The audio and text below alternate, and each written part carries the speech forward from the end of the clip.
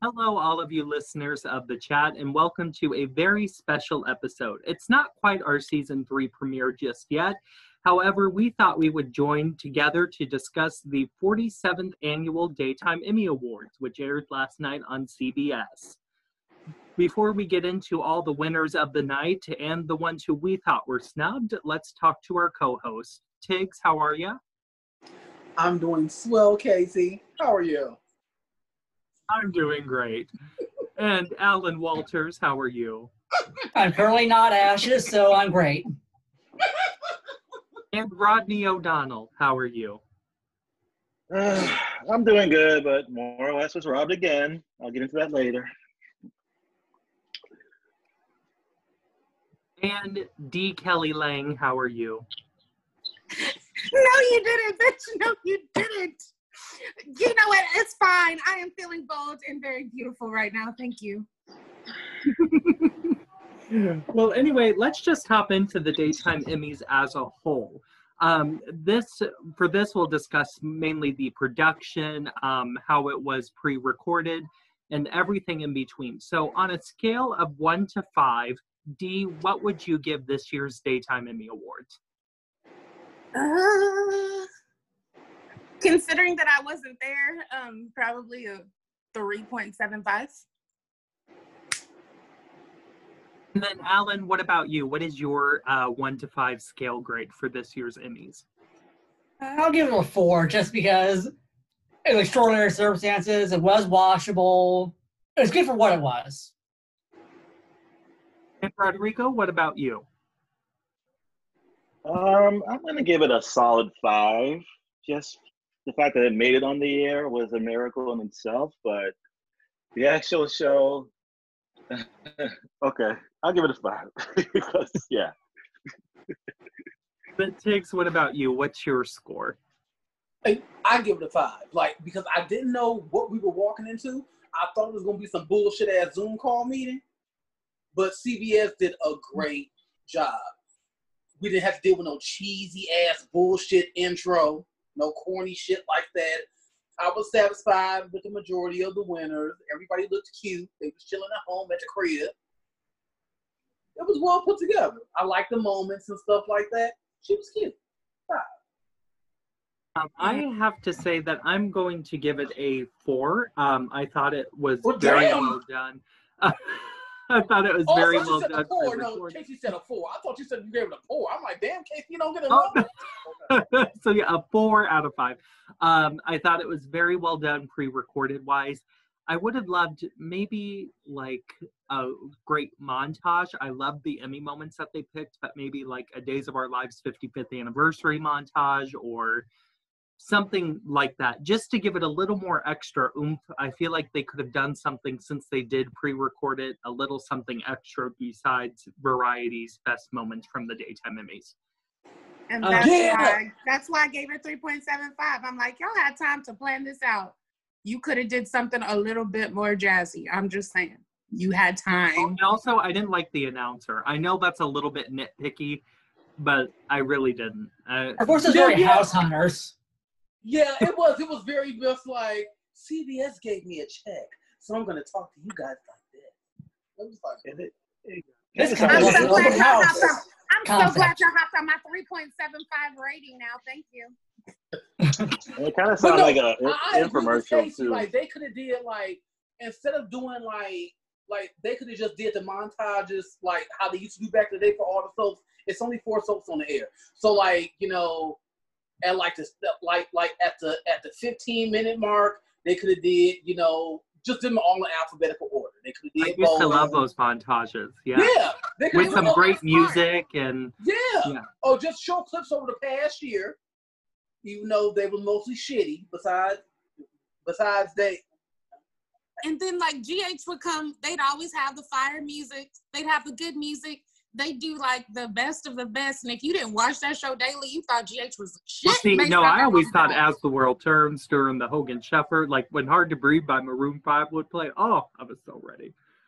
Because, they could have did that throughout the show before the commercial breaks. Like, at the 15-minute mark, Exactly. 45-minute mark, 15-minute mark, 45-minute mark, and then had Kelly Ripa finally bring her ass on, acting like she give a fuck about the soaps.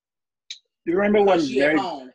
Mary J. Blige No More Drama was a hit, and then she had that for the Young and the Restless montage? I was like, that was some good shit back in the day. But these montages now, When they did NSYNC, when GH did Oh, NSYNC, yeah. we were all yes. Like when God and Light was going off the air and they did that montage for God and Light and they played Rihanna's Take a Bow. Oh, yes.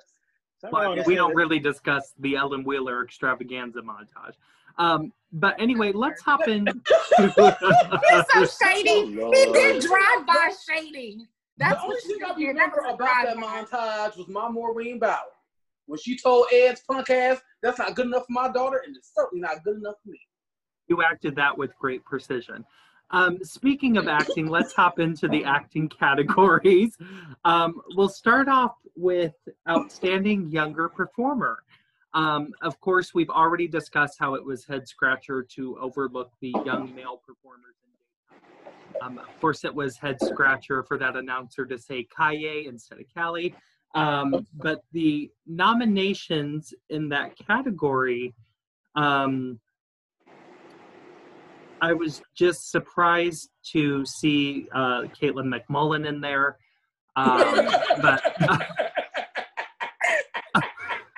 And overall, I didn't even like her clip snippet. But anyway, Alan, what are your overall thoughts on the category that we got to see the real snippets last night? And what did you think of Olivia taking it? Well, overall, it was a pretty weak category because the only two people thought were the real contenders were Olivia and Eden. I wanted Eden to win, but I'm satisfied with Olivia winning.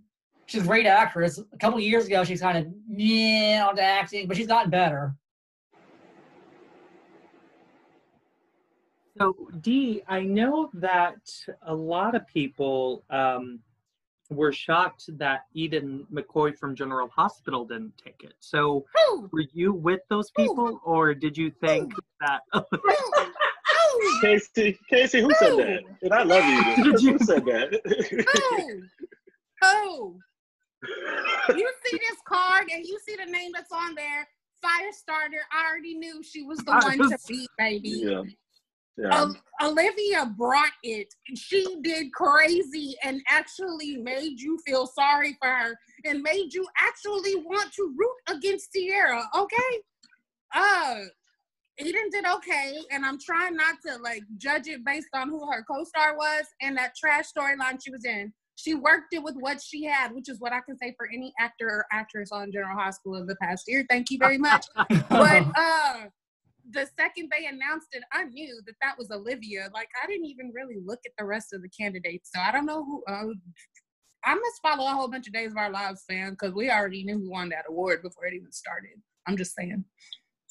I have to say, I think Olivia has truly grown so much as a performer based on what the show has invested in her. And honestly, when the teenagers started on Days of Our Lives back around 2015, to me, she was the only one that I saw could have potential to grow as the years went on.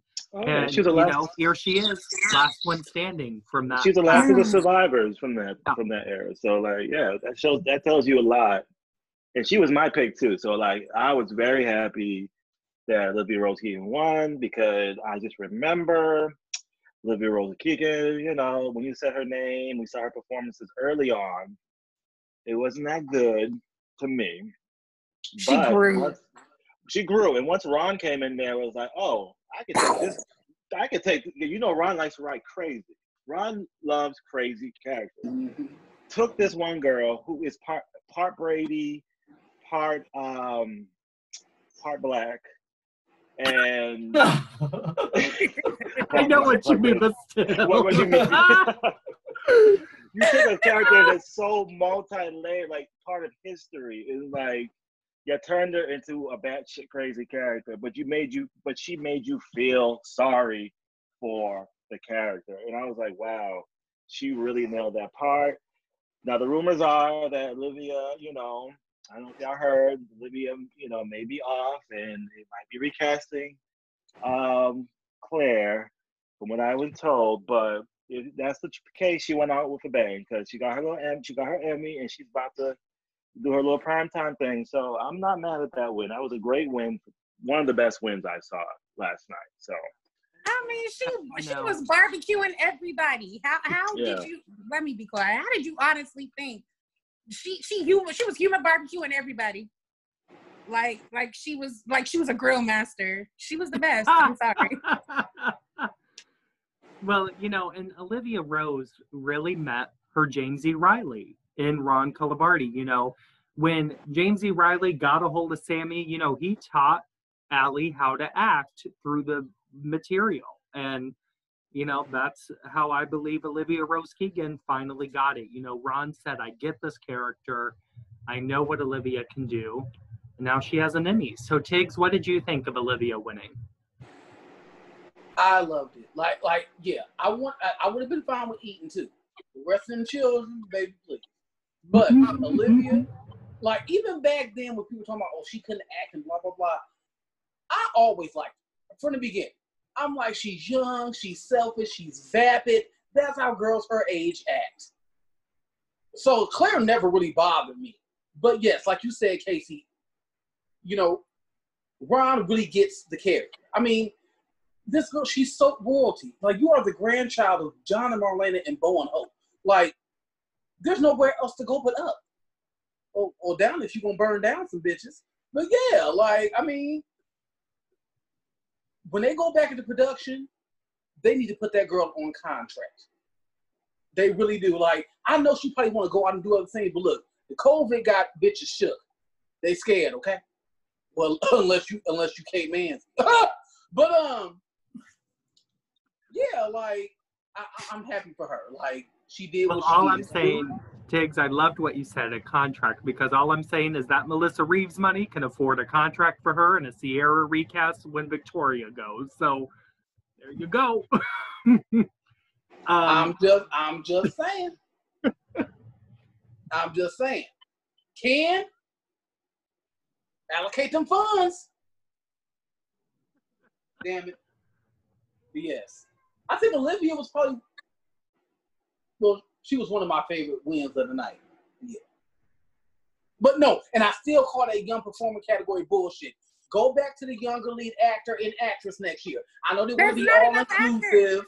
There's not enough actors for that to justify it. There's only that's what I said last night, D. I could see if we had maybe 5 or 10, non-binary, trans, younger actors under the age of 25, that would be fine, but we don't.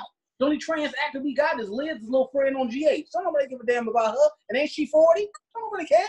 So it's just and she would go by actress anyway. So no, I hate that all the actors were shut out. Because that little boy that plays Cameron and Michael Miller, they should have been in the dog fight, goddammit. Even Casey Moss's punk ass. They should have been in a dog fight. And they wasn't. How y'all gonna do something like that and have all of the talents like women? Well, all I'm saying is Thea Magia could have been swapped out. I'm like, ooh. No, that could have been William Lipton's spot. They could have just had 6 nominees. And it could have just been 3 males. 3 men, 3 women. And they could have did the cheeky little, tie they love to do. We have a tie, guys. It just gave one to a what the fuck was that? well, y'all they love doing that tie when they come to support.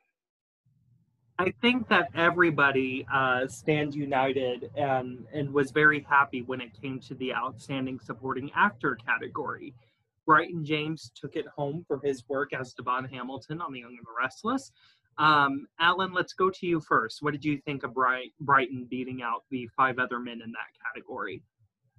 Well, it makes sense. He did a great performance, though. Hopefully, this leads to a fucking story for Brighton. They fucking treat him like shit story-wise on that show. He's fucking basically a day player story-wise. It's fucking bullshit.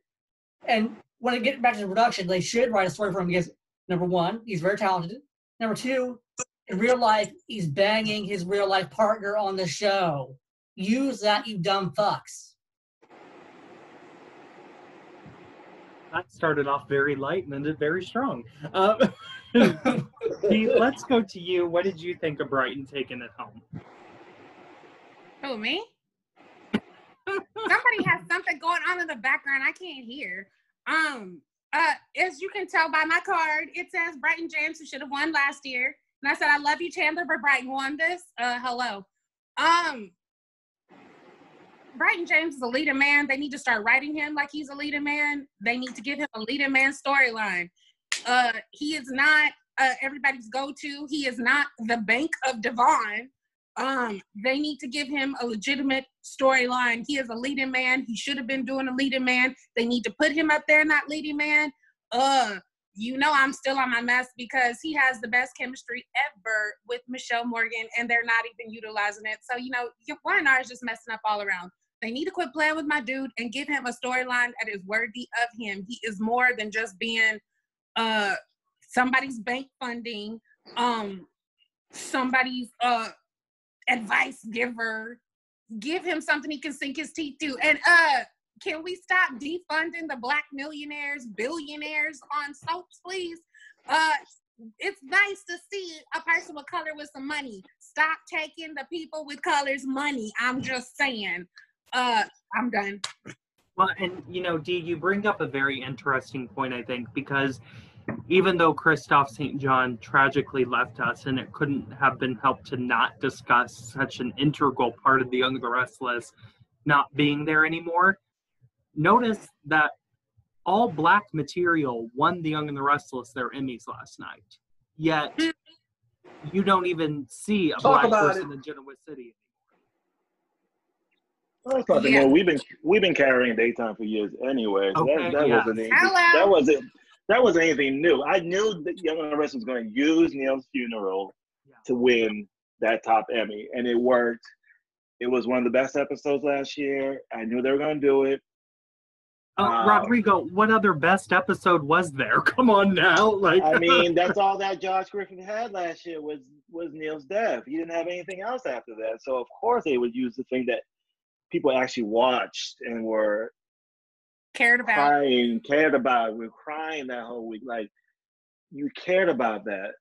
But after that, they went right back to normal with the Black characters. And I'm like, okay, now you won this Emmy. Brighton won that Emmy. Brighton is the future of that goddamn show. And he has been the future of that show for years. And they don't treat him like that.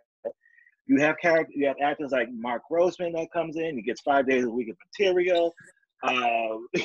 And Brighton has been there for over a decade or more, and he still is fighting to get a story, a leading man story. And hopefully that win, I don't know what Josh and the team are thinking now. Like, you got to give the show over to Brighton. You have to. He's the leading man. He is the leading man of your show. Christoph is gone. He is taking over that mantle to lead the Winters storyline. I'm just like, it's not going to end. If they don't do anything about this, I'm just like, okay, Brian's going to keep getting like scraps. And then like he'll get nominated because Brighton always gets nominated and stuff. But like, it's just scrap stuff they give him. So hopefully this is a sign of a change to come. But I don't know. Let's fly a plane. Did you think? Oh, go ahead, Dee. You want to fly a plane, Dee? We can do that. Yeah, let's fly a plane. Shoot. I was very happy about Devon winning, about Brighton winning. I would have been fine with Wally Kurtz because Wally Kurtz is the quintessential supporting actor. I would have been over the moon for Paul Tell. But yeah, like what Rodrigo and Dee said, like, I mean, with Christoph being gone, Brighton is the only answer. The man is in his mid-30s. He grown as a motherfucker.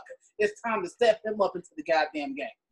It's time for Devon to change his last name to Winters. Nobody give a fuck about that Hamilton bullshit. He sounds dignified, damn it.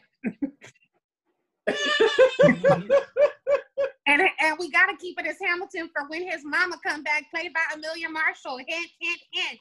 Oh yes. Okay, yeah. Come on now. Okay. You're welcome. No harmony. Oh, good Lord. Yo. I hope she changed her name back to Yolanda when she comes back. I don't want that. Yeah, she needs to be Yolanda when she comes Yeah, back. not Harmony. We only recognize Yolanda. But yes, Debbie Morgan like Dee dirty said, like I hope they give him a storyline worthy of him. They need to really ramp things up with him and Elena and Amanda and Nate. Nate, that quad, come on. That quad has been waiting to lead. They have what it takes. Let's do this. Come on. It's like, what are you waiting for? What are you waiting for? You have all the elements. You have a Nate that everybody actually likes, like universally liked. I mean, you have Brighton, you have Michelle, who is fire with anybody and everybody she comes across, and you have Brittany. What are you doing? What are you doing? Like, you it have doesn't to make lose. sense. I mean, my God, what do you have to lose? Because Y&R, before it stopped airing its new episodes and was shut down for production, was at like a 4.1. It's like, what do you have to lose now? None. Exactly. What do you have to gain? Oh, viewers. Hello. Mm-hmm. Exactly. Like CBS, like if I was Steve Kent, punk ass, the minute they got renewed for another 4 years, Josh, you the homie, but girl, you got to go on and remove Grant. Okay? No, we got 4 more years, so we gonna do this shit right. And I am so time for a new game plan. I'm sorry, I love Mark Grossman. He's a great actor, but Adam to me is not the Young and the Restless. You know, I'm not interested in Adam anymore, and I'm not interested in Victor at 93 years old trying to one up Adam. It's tiring, and you know, they really need to refocus the show around Devon and Elena and Amanda and Nate. And that's the thing. That's the thing. Like with the Newman family and with the Abbott family. Like, hello. They need to refocus both families. Dina needs to die. Jack needs to move into the John Abbott role of the show. Peter Bergman is 65 years old. Shit. And then move on into that patriarch role. And Kyle and Summer need to come with the come on, okay? Yeah, Kyle like and Summer, that is it. They are fire. What are they doing? Yes. I mean, look at Kyle and Summer. You have Newman and Abbott. I mean, how more super couple-ish can you get than that? What are you doing? I'm sorry, screw Peter Bergman. All the people we don't care about. Screw Peter Bergman, but Chemo needs to be up and bring Chemo back. Bring Chemo back. I was watching the old Abby episode. in the damn background. Abby cannot carry the storyline. Why are we doing this? Why are we doing this? Send her to Paris. I was watching a classic episode last week, Young and the Restless, and they had the John Min character. I'm thinking to myself, why he could have been Chemo. I love it. Yeah. But anyway, Peter wants to. I mean, if they're gonna, they need to do a renaissance and a renewal, and they need to focus on the younger Newmans and the younger Abbotts, and they need to put Abby out to pasture. How many dudes have to die or get put in the background to make stuff work? I'm saying recast Julie Liz Marie, Ford. Julie Marie, ridiculous. It's time. Julie Marie Berman would eat that role the fuck up. Eat it up. Available. Imagine her going toe-to-toe in scenes with Amelia Hindley and Eric Braeden. Shit, she would eat Eric Braeden for lunch. She would eat Amelia up, real talk. Let's keep it. Yeah, I'm sorry, Amelia, babe. And that's what they need to do. They need to redesign Abby and turn her into what Victoria Newman was supposed to be. Because Amelia, obviously, she ain't giving that. Oh, no, those Heather Time episodes, those Heather Time reruns as Victoria. Oh, my God. It's like I love Amelia, but you came after Heather Time. You have to bring it. You have to bring it all the time. Consistent. OG Victoria. And that's been one of the things with that character. They have written that character to Amelia's strengths, and Amelia's strengths are not that character. They have changed Victoria's entire personality because Victoria was a little stern and stuff like that, but she just wasn't ice queen bitchy. It's like when Amelia first started, though. When Amelia first started, those like first 6 months were still consistent with how they wrote Heather Tom's Victoria. The issue came with Lynn Marie Latham and then Maria Bell And then That bitch. Sally Sussman, I gotta be That honest. bitch. But it was all about making Victoria into this, it's hard out there for a rich white girl, you know, and oh, she's got to fall asleep in Billy's crotch, and she's got to crash her car because, you know, she can't drive. And I mean, that's what it's been. It's really been because the character doesn't have the right writer anymore. And everybody piggybacks off of what Lynn Marie Latham wanted that character to be. But they're not piggybacking off of what Bill Bell, Kate Alden, and John F. Smith wanted that character to be. Like, from the day that child was born, Bill Bell told us who she was. Victoria was still playing with Barbie dolls, goddammit. And Bill Bell told us who the fuck she was. She's not that at 45 years old. She's just not. Nicholas is who he is, a dumbass. But Victoria is not. And she's not a school marm. That's how they fucking write her. The no fun school marm. I don't want to see my Victoria Newman at a fucking bake sale. Okay? And it's so crazy because it's like, I guess if you write it, maybe Amelia can do it, maybe because I liked her on All My Children. I liked her on All My Children. I loved Mia Saunders. Yeah, Mia was spunky, she was feisty, she was scrappy, but then she went to Young and Rebels and it was just like, she didn't know what the fuck she was. And didn't want to comb her hair or nothing. I'm just like, well, even her mama told her to comb her hair, she wouldn't. I'm like, let's hop into supporting actress. I know that this was a upsetting category for many. I think all of us just about predicted, well, okay, I think all of us who were on the Emmy prediction podcast just about all predicted Annika. However, Tamara Braun took home her first Emmy for General Hospital. Not shocked. She previously won. But yeah, Rodrigo, go ahead, take it away. What did you think of Tam's taking it? You know, I'm a #1 Tams Braun fan.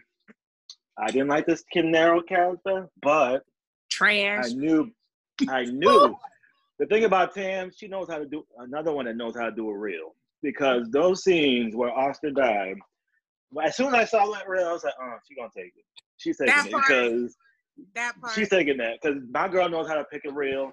She picked the best reel out of all the actresses in that category, and she took it. And she did the same thing when she was playing Ava on Days of Our Lives. She won the Emmy for that, and she just knows how to pick a reel. Tams Braun is an amazing actress. I've never taken that away from her. I just didn't think they developed this Kim Naro character the way it should have been developed. But she got the last laugh, and I loved her speech that she did. And I was happy. I wasn't mad at that win. I mean, my pick was Rebecca Budig, but you know, it is what it is. But I'm glad for Tamara, because like she got screwed over on this deal with this character, because I know this is not what they had brought to her when she joined the show. So, but she got the last laugh, so I'm happy for her. Now, Alan, a few people were also predicting Susan Seaforth Hayes. So what did you think of Tam's taking it all the way? And were you thinking that somebody else maybe deserved it a little bit more? No shade to Susan Seaforth Hayes, but no, I do not think that was an Emmy-worthy reel. So, no. I like her, no shade, but no.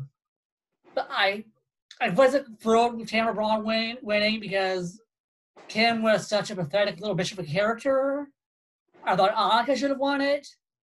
But overall, I liked her speech. I like Tamara, so I'm not too mad about it, but Kim. I wish he would have died. I hated that character so fucking much. Well, okay, moving on.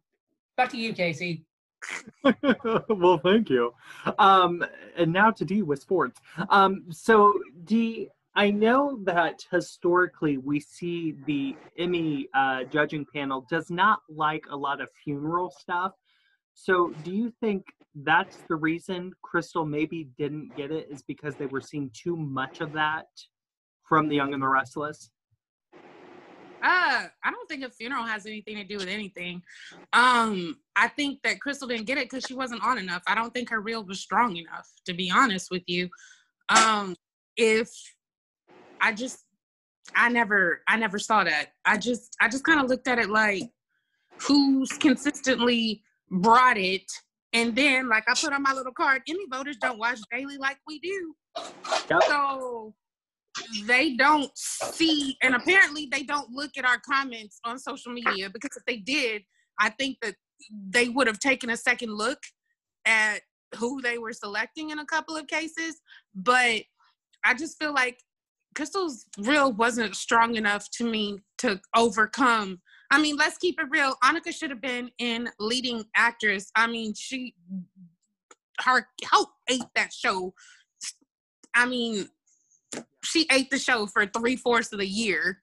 There's no reason why she should have been in supporting, but we haven't made it to lead actress yet. I can see why they tried to put her in under supporting.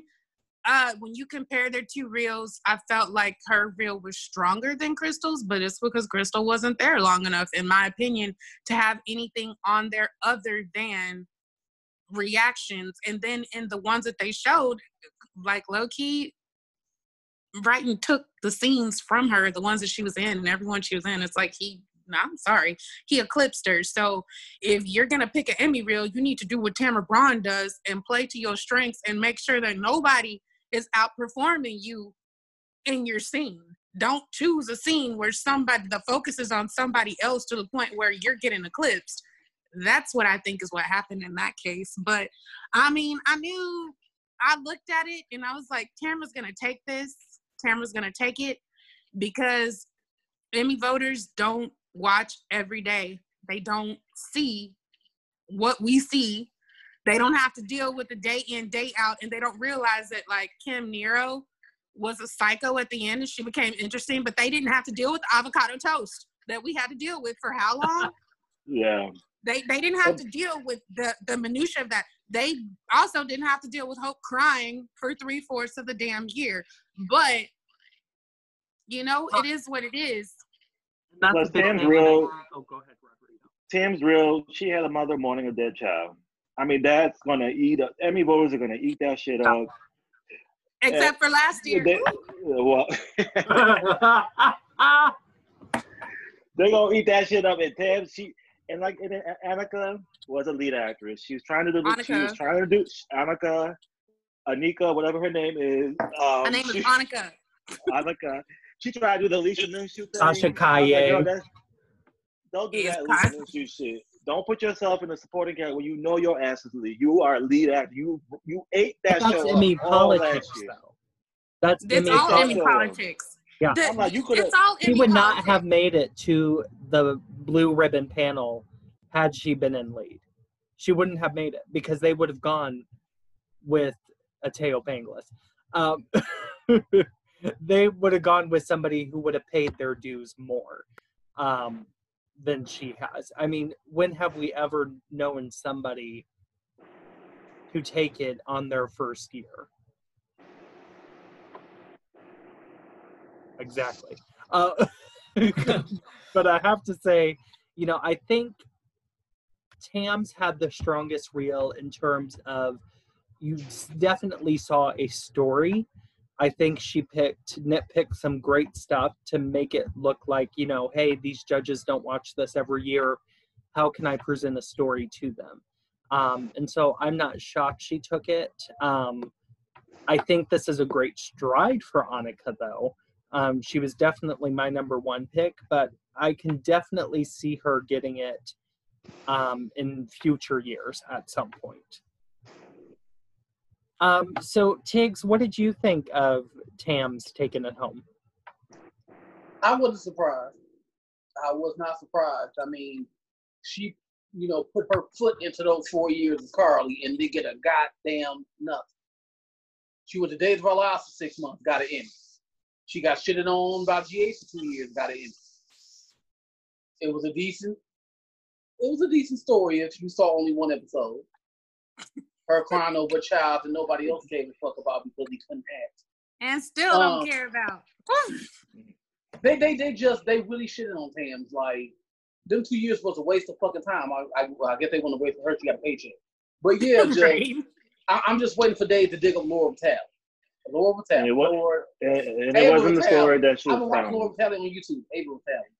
This was not the story she was promised when they. Yeah, I'm pretty sure it told her wasn't. about this There's role. They no told way us she would have signed up for this. For I that refuse to shit. believe she would have signed up for this. like they had it right there. They gave Sonny and Carly another brat to ignore. Kim's the baby doc. Work the shit out. Like, they never once tried to put her and Mo back together. Why the fuck not? They You should could have have. had Kim be obsessed with Jason because Jason has Drew's old face. Exactly. Drew's old face. Hello. They And then could that have would used brought her old into Jason and Sonny Carly Carly's flashbacks world. at Jake's. Yeah. They could have used those old flashbacks with her and Carly, like with Jason at Jake's. They could have been old flashbacks with her and Drew together. They could have did all types of shit. Like the same thing they did with Wayne Winthrop was on Days playing the other character. They just use old clips of Roman Marlena. We don't talk about Alex North. Yeah, I don't know. That's what they did. No. Alex That's what South, that's what Alex you could've West, done. Northwest. You could've I don't know. That's why when Something like any Days fan get talking about that's Chris Kotchek, Wayne Northrup is Roman Brady. Fuck that. You must didn't see Alex North. I love Wayne Northrup, but after that Alex North bullshit, leave Josh I Taylor. don't know right where he why at. Chris, to this day, I don't know why Chris Kostachek is running the Brady Pub calling himself Roman. Casey, you are 9 years old. You didn't know All no I'm damn Chris saying. Kotchek, just like none of us on this podcast did. You didn't know about no I damn know Chris him. Kotchek. I know. We knew Josh Taylor as the daddy on the Hogan family and as Jack and McHale 90210. 90210. Shit, we didn't know him as no goddamn Chris Kotchek. I didn't. Yeah. Well, it's not my fault you don't know your day's history. Okay, so now we have outstanding lead actor in a drama series. Really, I don't think there was any big discussion on this. I think it was Jason from Jump. Dee, do you have a differing opinion? I had hoped that when it came time to do, I had to choose. When I was trying to pick and choose which one to choose, it was in between Jason Thompson and John Lindstrom. I was like, I flipped a coin to be honest, but like my card said, anyone but Steve Burton. But but I said, but seriously though, John Lindstrom killed it. He played two characters, and I think that people don't realize, if you don't watch the show on the daily, you don't realize the minutia, just the attention to detail that he played, because you genuinely felt that they were two separate people. That's what I Like, said. this was some Adam couldn't Canary agree more. level shit. This is like Adam Canary level caliber of work. And it's like the people that were on the panel, they didn't recognize it. Jason Thompson, though, I'm not mad. I'm not mad because he is a classic case of you taking some trash scripting, trash storyline, and making that work.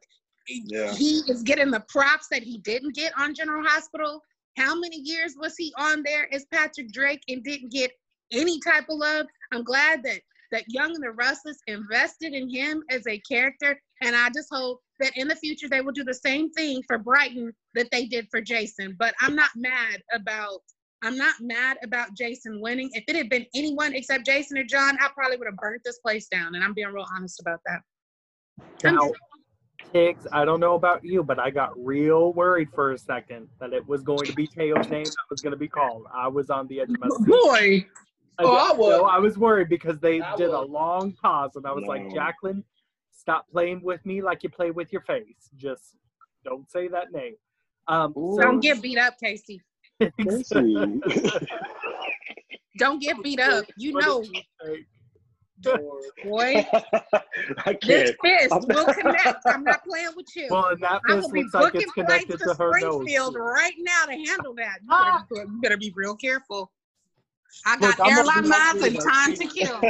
You think She's you definitely see been to the someone dentist. through my painting like Reva Shane. So I'm gonna anyway, drag you Kate, all the way through that.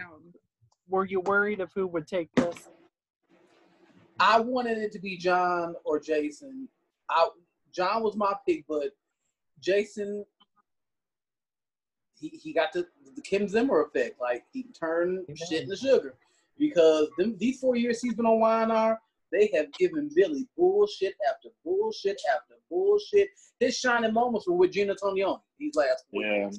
I love it. And, like, doing this whole retread of Delia's death and taking shit back 7 years and shit, he made it do what it do, though. With the help of my girl, Michelle Moore. But, yeah, he made it do what it do. And then I saw that. I didn't know that his like he had a black wife and black babies. I said, "Oh shit!" Because you know think about shit like that. I didn't know his wife was missing. He got some little black babies. I said, "Oh, where you been?" They look like Alicia Keys. I said, "Oh, where you been at?" I know he tried for his shape. I'm gonna need you to get on his social media a little bit more. I'm just saying, Tig. I'm just saying. I need to follow a lot more soap stars on like some soap stars on Instagram. Yeah. Because I follow Michelle Morgan. I think Michelle Morgan is like the only soap star I follow on Instagram because I love her so damn much. I don't follow nobody else. You have good taste. But yeah, I mean, you know, look at a little black family. I said, all right, Jason. Little mocha chocolate family, all right. Black Lives Matter, baby. Okay. Yes. Thank you, Jason. Thank you. Thank you so much. I love when he said that. I was happy Jason won. My pick was John Lindstrom just because the way he played Ryan and Kevin last year and the year before, he should have been rewarded. But Jason, I'm not mad at Jason Thompson. He should have been rewarded years ago for GH. Like I said, when Doug Davison won that year, that should have been Jason's award that year. It was Jason's. I'm just saying. We don't know him. When Robin died and Patrick was going through that, just gave me chills. But that man has been godsend to daytime, and for him to come on Young and the Restless, just take this Billy character and just run with it, and just like do the Kim Zimmer thing, take that shitty writing they give him and just turn it into sugar. That episode he won for, where he was fighting him, Billy was fighting himself and all that shit. I was like, ugh. Any other actor who did that, I would have cringed the whole time. But because of Jason made it work. As much as I was clowning the shit, Jason made it work. I was like, ugh. That episode could have gone either way, but Jason kept it together. He was like, okay, I know this material is some bullshit. I know this material is bullshit. Reading that script? Can you imagine reading that script though and being like, what in the actual fuck? He's like, oh my God, okay, I gotta do this dumb shit that Josh wrote. Let me see what I can do with this look, dumb those Young and Restless paychecks are still looking good. So. Well, yeah. So as long as them CBS checks are still clearing, Jason's still going. He's still the man over there, so I'm very happy for him. That he was making it work with those GH checks that you probably had to wait 5 days for cash. So he can make it work. 5 days. Yeah. So, Alan, I know that Soap Gin, who I love, hopped in your mentions, and that John Lindstrom maybe should have took it last year. So, were you not shocked that he didn't take it this year? Well, he should have taken it last year. Mo had no business winning last year. Alan said preach, Alan, preach. Ooh. I've heard him kissing his ass for mediocre work. I'm sorry. He has no business winning any Emmys. Maybe 20 years ago when he actually put in effort, but not now. But anyway, I was rooting for John Lindstrom, but I'm fine with Jason Thompson winning because he did take a wet part of a story and make it work. He's very talented. He should have won years ago, but I'll take it now. Back to you, Casey. God damn it, Alan dragged out with his chest. He used his whole chest to drag him. So, anyway, yeah, I was happy for Jason. I thought that this category could have used some swap outs, like Matthew Atkinson should have been in here. Ooh, yes. Yes, Matthew Atkinson should have taken Teo's place. Yes. I actually really loved, even though I knew he wasn't going to win, I did like seeing Torsten in here. He has never been my Ridge. He never will be.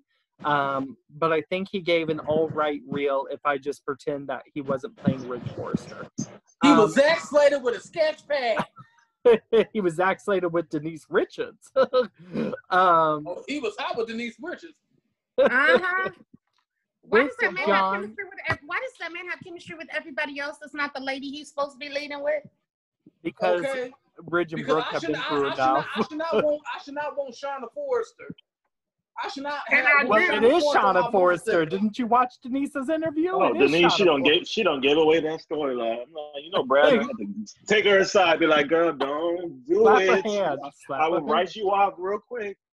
Look, a kid needs to dispose of Melissa Reeves's social media and her cell phone, and Denise can't do no more interviews. But yeah, great category if you just exclude that Burton kid and Teo Penglis. They needed their ass whooped for some damn with Steve John, Burton. though, I feel, and I was thinking about this after the Emmys were over. With John, I feel like he and Finola canceled each other out because they both played twins on the same show. And I feel like maybe that didn't work in either of their favors. Same with Brighton and Crystal. I feel like by them using Neil's passing on the same show, Crystal basically canceled herself out. So, but yeah, happy for Jason. He did a great speech. Beautiful family, by the way. I, for one, much like Dee, cannot stay off his social media because every time I look at that man, I just want to look at more. So anyway. He looked better in real life, too. Yes, he did. Let me tell you. Oh, they look good. Look, all I'm saying is I can scramble some eggs and I can cook. So if he needs me to take care of them babies, I'm here. His wife ain't stupid. She ain't gonna let you nowhere near him. Look, I can use some CGI to dissolve her like the Young and the Restless did to Billy. Lord, not some CGI. Casey gonna throw her ass in a mountain. I mean, a volcano. She gonna go over a waterfall. And then I'm gonna be like Sharon. Yeah, I'm gonna be like Sharon. I tried to save her. I held on to her. I held on to Sky Thompson. You ain't shit. So let's move on to lead actress. This has been very controversial for the night of the Emmys. Heather Tom won her 6th Emmy, now tying with Erica Slezak from One Life to Live. And this is her overall 19th nomination. So, Dee, I see we're predicting the ultimate queen of General Hospital nowadays, Mara West, to take it. So talk to us about that. My card says Mara Wester, this thing is rigged as fuck. And I said what I said. And I know when I did these cards on the days that the announcements were made, I know I went to go have some mega mimosas. Those are 32-ounce mimosas because we do everything bigger in Texas. I had 2 of those, and I came back and wrote out these cards.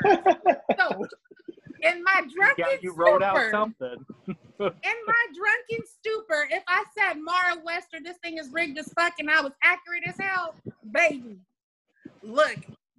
Everybody knows Heather Tom can make an Emmy reel, like no Emmy reel, like no Emmy reel. And the fact that you could have been you weren't even on the show for a whole month collectively for an entire year and managed to win. I actually watched both, so I can count how many days she was on that damn show. Okay?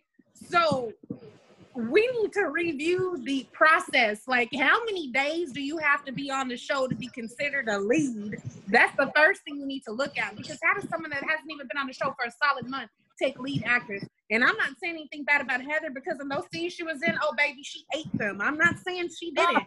So for all the Katie fans out there, and I am a Katie fan, don't get it twisted. I'm just saying Mara West is the queen. Her character got crapped on by Sonny Corinthos, Carly Corinthos, anybody with the last name Corinthos in half of that damn town. And if I am rooting for Ava Jerome over everybody and their mama, she is bringing it. I'm not supposed to root for Ava the way that I am, but I do. Mara makes you feel every emotion that Ava is feeling. And if you can do that to me consistently, year after year after year, there is something else at play here, because there is no way that woman should have. There is no way she should not have taken it this year. And you can't tell me otherwise. Like, I looked at the nominees and I was like, no brainer. It's Mara. Like, not even kidding. I thought about Heather Tom. And when I was looking at the show last night, I was like, if they reward her, I was like, she's only been on for this many days. And I was counting them in my head. So I'm like, there's no way. And then when they did, I'm like, what kind of, I had to catch myself because I couldn't say the first 9 things that popped up in my head. It was Mara West. This was her year. She should have took it. This is a hill I'm willing to die on. And trust me, I've been dying on Twitter. I don't even care. This is trash, and they need to review that. They need to review in the future how the process works, what the criteria are, because there's no way that you should not. How are you a lead actress and you're not even on the show for most of the year? That is my main point of contention. Not the fact that she didn't give Emmy caliber work, because hello, it's Heather Tom. She does it in her sleep. But how do you justify being a lead and you're not? Or they need to start letting her lead stories. Let her do that. If you're going to put her in that lead actress category, then she needs to be on more than 20 days out of the year. I'm just saying. Well, Dee, I have to go with what you said. You know, Heather Tom gives Emmy work in her sleep. And, you know, the thing with Heather is I haven't seen a damn person knocking the beast that is Heather Tom. When she's been gone from Young and Restless for almost 20 years and people still wish for her back in that role as Victoria, that tells everybody what they need to know. And so I'm tired of people on Twitter going, oh, you know, I hate that these people think that Heather isn't a great actress just because their fave didn't win. Nobody is saying that. Heather is a phenomenal actress. But she didn't deserve it this year. No. She did not deserve it this year. No. Rodrigo, who do you think should have taken it this year? And what do you have to say about Heather's win? Casey, I love when you ask me that question because you already know what I'm going to say. You just have to. You just love to hear me say. You just want to hear me say it. I do, because you know I love her. Maura West is the greatest actress on daytime right now. You can't tell me this girl. Period. And I think she gets punished for being too damn good. And I think everyone knew that Maura West was supposed to get this award this year. Everybody knew it. I saw this, like I said with D, I saw those nominees. I was like, no, this is Maura's to lose, because Maura carries General Hospital. I've been saying this here. She carries that show on her shoulder. It doesn't matter what you give Ava. You can have her be the worst human being in town. People are shitting on her, whatever. But the way Maura plays Ava, you just root for her. You're like, man, all these motherfuckers are all on Ava, and they're just as bad as she is. Just as bad, even not worse than Ava. And they have the right, they want to like talk about her and disparage her. But the storyline with Ryan, like, it was classic soap storytelling.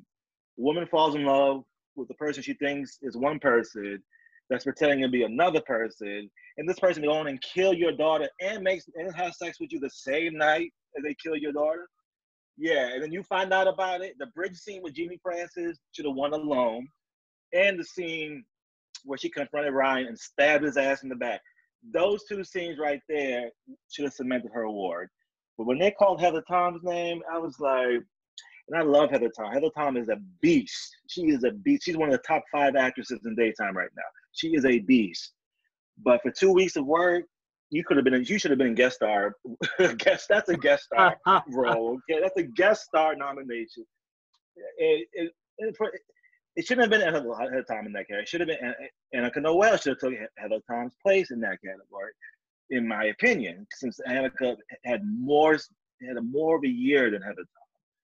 But I just like they just do this. They just be doing my girl dirty every year. She hasn't won as Ava since 2014. This is wrong.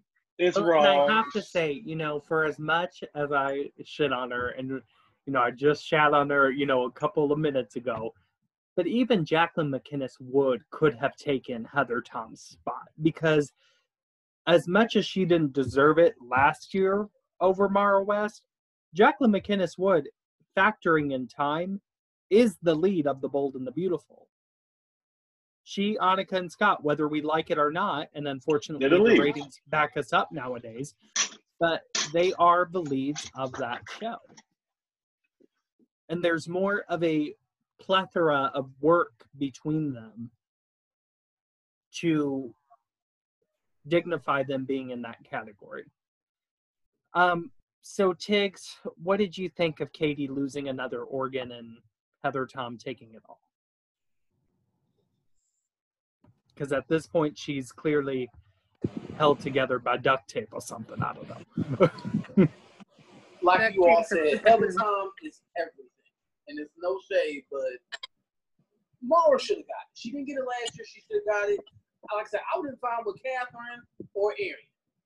Like, I know it's all based on real, of course, but I'm like, all these hoes got one. Can Catherine finally get one? She's been holding my hand around for years. What did Brooke do this year to merit a leading actress? But that's not what it's about. Catherine Kelly Lang was still in a substantial number of episodes. I think she was still in over 100. So if we want to talk about time, I'm not talking about yes, that's what she did. I'm not talking about time. I'm talking about storyline wise. What happened that she threw Thomas over a cliff? She had a big triangle. She was defending her daughter, whose baby seemingly was passed off as dead. And like Tig said, she finished it all off. The cherry on top was saying, "Bye, Thomas." Maybe Catherine could have gone and supported. Thomas came back. But I'm saying, if you look at her body of work and you compare it to the other people that were up there and a few of the people that weren't, should she have won over someone like Camila Banus? Would she have won over Annika? Like, seriously? That's what I'm asking. Catherine should have been in supporting because she supported a lot of stories last year. So, I mean, maybe I think, Catherine and Annika should have switched. Yeah. And you know what? If they would have switched, I will say if they would have switched, I think Catherine would have won supporting. Catherine could have won, yeah. She could have won supporting, but she didn't. It's like, girl, it's been 30 years. She's not a lead anymore, so. She's not a lead anymore. And it's a sad thing because she needs to be. And that's the game. That whole fucking show needs to revolve around Brooke Logan. It does. It does. It does. Catherine is a woman of a certain age, but she is still fuckable. She is still beautiful, and she can act. Thank you, Susan. My God, you look at Catherine in that reel. It was supposed to be casual Brooke, a little less makeup, her hair back. She was crying. I'm like, Catherine, you are gorgeous still. Like, my God. But I have to say, some great performers in this category. Even Ariane had a great reel, I thought. I thought Ariane, the stuff with Nicole should have been used for shit like directing and writing and drama series. But they did do it for directing. They did submit that. Oh, that's right. Yeah, they did.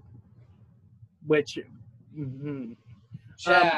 let's go ahead and get into more production stuff. I didn't talk. You keep forgetting about my boy Alan.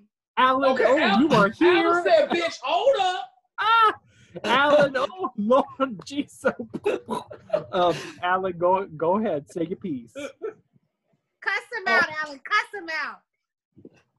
Well, Heather Tom could just make fart noises for 20 minutes and win an Emmy. So that's disappointing. I didn't want her to win. And so I wanted more to win, but just Heather Tom just They see her damn name and they go, "Oh, I better give her a damn Emmy." Click. That's what fucking happens. Oh, are you? Captain Calazang is never gonna win an Emmy if she up against Heather Tom. Let's just keep it real. She ain't never gonna win if she's up against Heather Tom. And Maura West. Oh, and, this year I have to say, I think in terms of reels, even though Catherine should have definitely gone in supporting, I think Catherine, to me, I was more moved by her reel than Heather Tom's, because Heather's reels for me are starting to run together too much. You know, she's telling a same dance story for her. Either she's sick or she caught Bill sick and another woman. That's all. That's the only two stories that can fight for fucking Katie. That's all they got for her. She either getting cheated on or she losing an organ. Like, either she's losing an organ or she's seeing Bill's organ in somebody else. Exactly. Like, Katie deserves better than getting cheated on. She deserves better than that. And they Heather deserve Tom to write her deserves better better. than that. Heather Tom deserves so much better than Bold and Beautiful. And that's why she out directing and killing it. Yes. What is that noise? So let's go into, I was going to go into production, but let's go ahead and we'll talk about special guest performer. Eva LaRue ended up taking it for her stint as Celeste on The Young and the Restless. I predicted this based off, and as much as it kills me to say it again, based off of sympathy, because if you guys remember, last year I did name Eva LaRue the worst actress in daytime. So, Tiggs, don't act shocked because you agreed with me.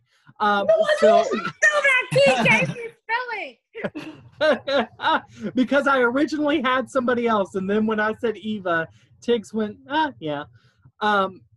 So, Tiggs, go ahead. I say Maria in the push-up bra.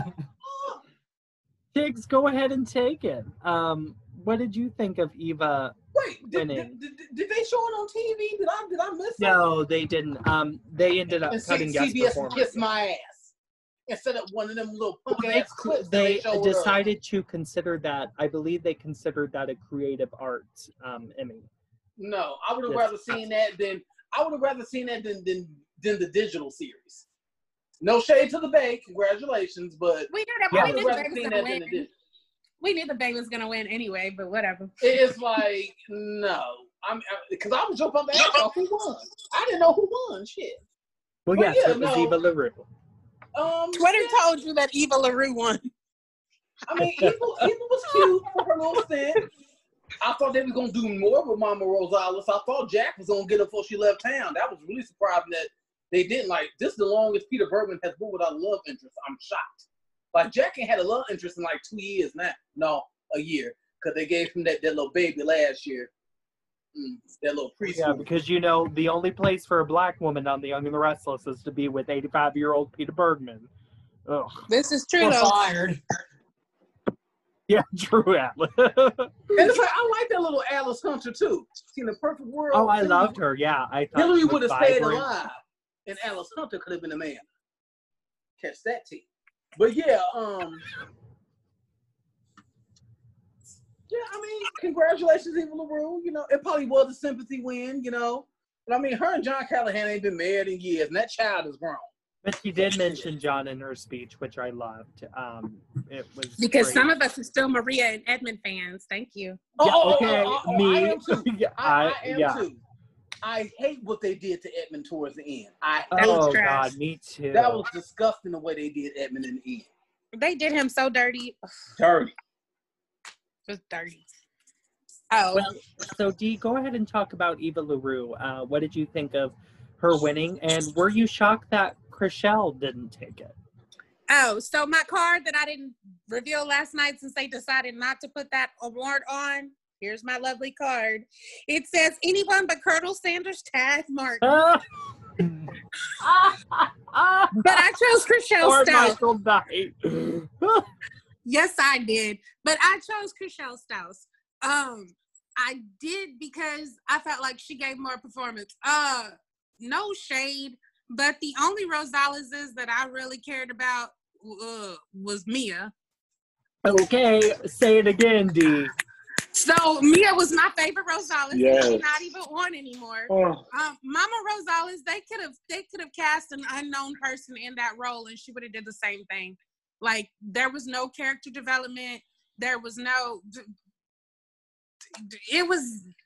Eva was too young for this role. Okay, I'm gonna say it. She was too young for that damn role. The way She they really put her and Jodie Willis-Sousa together, I was like, Well, their and mother you and know, son. I mean, Rodrigo, that's a good point because, like, for me, I believe that Lisa LaCicero is Dominic And Dom- Zantranga's mother on GH because she's got that feeling and that emotional range. But for me, yeah, I let that. I didn't believe for and one. that is so crazy because they're Yeah. 9 years apart in age. They're only 9 Exactly. years apart. I'm like, But was this happening Eva to be a felt case? I felt that character felt like an older Rosales sister to me. I thought there's Yeah, no way that's right? their Yeah. mother. Well, it ain't Eva's fault. She was too damn hot for the part. That's all. Okay, yeah. I'm just like, I Eva's would've still gone with looking like good. Like a Sandra Santiago or someone like that could have played that part. But, Exactly. I was yeah. like, she would have did a better job in that role. Well, indeed, like you said, an unknown would have just come in and done the same thing. Oh, I was gonna say, what's her name from One Life to Live, but she racist, Carlotta, but no, not her. The homophobic one or the recast? The homophobe, yeah, she's a homophobic. Like Eva Tamargo could have did it. Like, you know. Oh yes. Oh, that would have been so great. Yes. Oh, I would have loved for Eva to have But done. congrats to Eva. I mean, I love Maria Gray. I've always loved that character. But yeah, congrats. I mean, I forgot. I kept calling her Maria the whole time she was on Young and the Restless. So yeah, maybe I don't know. That character just looked like she just came and did a drive-by and then she was gone before anybody knew it. And so. she drove by, collected that Emmy, and went up in a poof of smoke, much Okay. like She said, "Let me all get she this did 3-week check." Okay. All she did was just show up, be pretty, have a nice cleavage, and then leave. That's it. And she won an Emmy. Well, Alec, isn't that what you look for in a woman? Boy, if they would have put Rebecca Budig in there as a damn guest performer, she would have took it. God. I'm just saying. And that's the thing. Why wasn't Rebecca in guest? Because Right, yeah, so Would have won. Right. I had tuned out at the Yeah, end, but she she was wasn't on guest. there. Yeah, if you have if she was some good, guests she like would've won. Chriselle and Eva in there, it should have been Chriselle in there too. I mean, not Chriselle, Rebecca. Rebecca. I mean, Chriselle it was killed all as my crazy children as up in Crazy there. Jordan. Chriselle was really good as Crazy She Jordan. was really good, even though that Chriselle ruined the character. But she was Chriselle good. and Rebecca should have swapped because I think Chriselle had an great arc. Chriselle actually got a story arc. And as opposed to the others who were on for like 2 weeks, like a Rebecca Budig, who was on for a very short time. But they should have made her a guest. Yeah. So let's talk about outstanding writing team. The Bold and the Beautiful one, Bradley Bell, Michael Minnis, Michelle Valjean, Patrick Mulcahy. Their team took it home. I have to say, Congratulations, Michelle Valjean and Patrick Mulcahy. Congratulations, Michelle and Patrick. Valjean and Patrick Mulcahy. But Michelle I was not Valjean mad. and Patrick Mulcahy. I was not mad that Bold and Beautiful took that home. I think they have the strongest writing reel. Dee, go ahead, girl. You know this is my moment.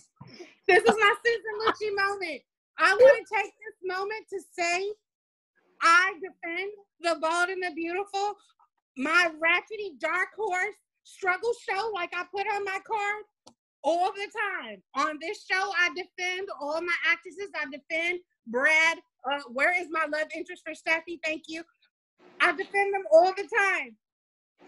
You can talk smack about Bold all you want to. You can come up with 12,000 things to say, but when it comes down to that writing, baby, you can't beat Michelle Valjean and Patrick Mulcahy. What you doing? Why did you even enter? Why did you even show up? I mean, I'm being real honest. And I've been a Michelle Valjean fan for like ever. Ever, yep. baby, yeah. Dude, she is everything, and you know this. And she carried that GH writing team for a very long time before she left, and we all know this. So we knew. Quit scraping that food, Rodrigo. So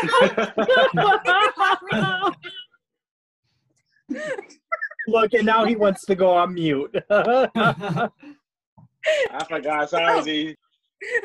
So I'm just saying, this is validation and vindication for me because I have taken a lot of abuse from y'all and other people for my struggle show. What? For my struggle show, for the fact that I defend this show. And Brad, I mean, I hope that he is taking this time to reach into his bag of tricks to rub that spark, to get that bell of magic, and to take this show to the next level. It's not about baby swaps and about flip-flopping partners. There is more to life than babies and who Liam is sleeping with. Okay, he is not Ridge 2.0. He is not but he made it work. They made it work. I am very, very, very excited that my little struggle show, my little 30-minute show came up in there and whopped that tail. Now, okay, if all of the soaps still were in existence, we would probably not be having this conversation. But it is what it is. I'm very excited. Congratulations to my writing team. Babies. See, D is turning into Mary Hart. That was about 18 minutes with a speech. And it was legit. So Tiggs, I know a lot of people were huge fans of letting us hear from the writers and directors to justify their scenes. So what did you think of Bold and Beautiful taking home the Emmy for Outstanding Writing Team? My first reaction was His first reaction. my first reaction was like, they let Brad Bill win for that damn convoluted ass baby switch over a beloved character dying and a damn time jump. Fuck GH. So I'm just like, but I totally forgot. I totally forgot about Michelle Valjean and Patrick Mulcahy, and yeah, because they are the only ones you could. Golden got to a point where you can watch the episode and tell that one of them wrote it, because it's like it's a soap opera. It ain't just some bullshit Brad threw together because it's Thursday and they need 20 minutes to burn. So yeah, thinking about it like that, yes, I'm happy for both. Yeah. But at the end of the day, we were just happy it was anybody with GH child. For real. And we will get into that definitely. And Tiggs, it's interesting. You brought up your first reaction being about Young and Restless and Days of Our Lives. So we know that when you submit for Best Writing, you also have to submit your scripts that you wrote for that show. So it also comes down to formatting, act breaks, dialogue. And I think that Bold and Beautiful, in the episodes they submitted, and I did read one of those scripts, it truly had the best act breakdown, I think, and that was attributed to, look who's on that writing team. I mean, like Dee said, Michelle Valjean carried General Hospital for longer than anybody wants to admit, and she is carrying The Bold and the Beautiful. That's why she needs to be head writer. I wish Brad would just step back and be the EP and write the checks and cut the check and let Michelle ride that motherfucker out. Please. See, that's why Patrick left, allegedly. Yeah, I don't know if it's allegedly, but even though he's Patrick still in all We're not the stuff on getting sued Twitter. today, baby. We're not getting sued today, allegedly. But if he wants to, he can take his ass across the hall there. Because he can walk like a dog over at Y&R, because Josh Richardson really can still can. kiss my ass. He can take it right across. I will never forget when one of those soap sites said that Patrick was in talks to go there, and he replied in their mentions and said, "News to me." So, Rodrigo and Alan, I want you guys to talk to me about Outstanding Directing Team. General Hospital took it home for their themed Christmas Carol episode. So, Alan, Scrooge McBain. Alan, I thought this was the only Emmy that they could have possibly gotten away with. What did you think? I agree with that, because that's pretty much one of the few good episodes last year. Was the only one. The only good episode last year was a fucking Christmas Carol where they fucking took the source material from other people. That's how bad General Hospital is. They had to take Charles Dickens' work to make a good fucking episode. Incompetent little bitches. Jesus Christ. So, yeah, the running was good. I'll give them that.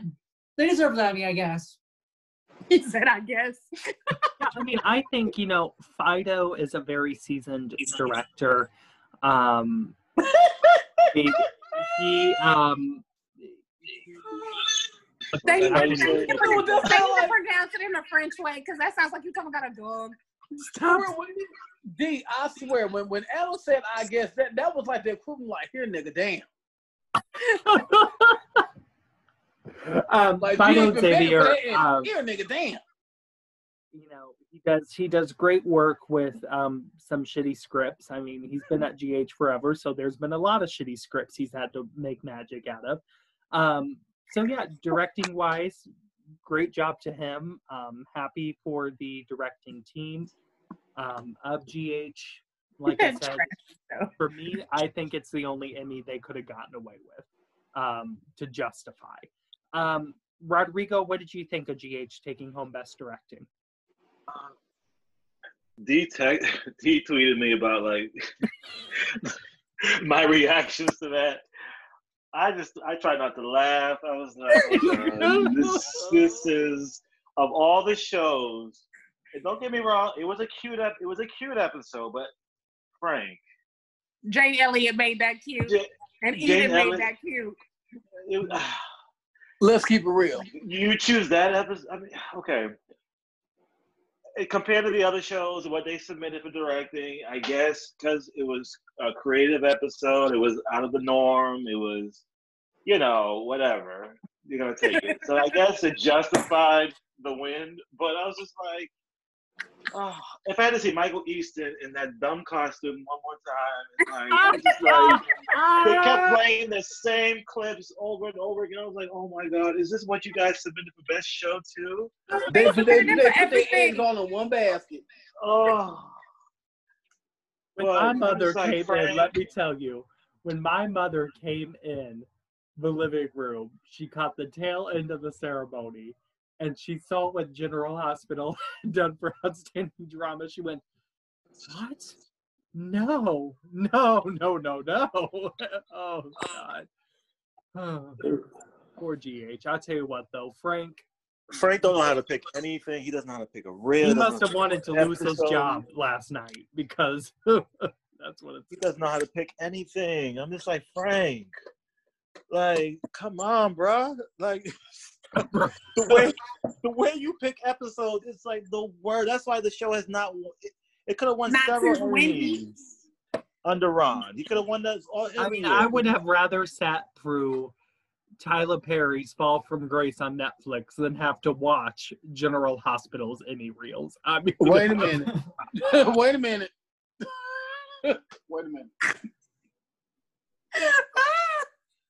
Wait a minute. I got to sip to that because. Wait a minute.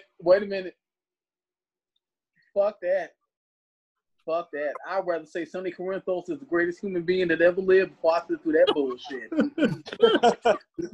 Sonny Corinthos is a humanitarian of the year. Okay, because I would rather deal with That's Scrooge the biggest dick. McBain.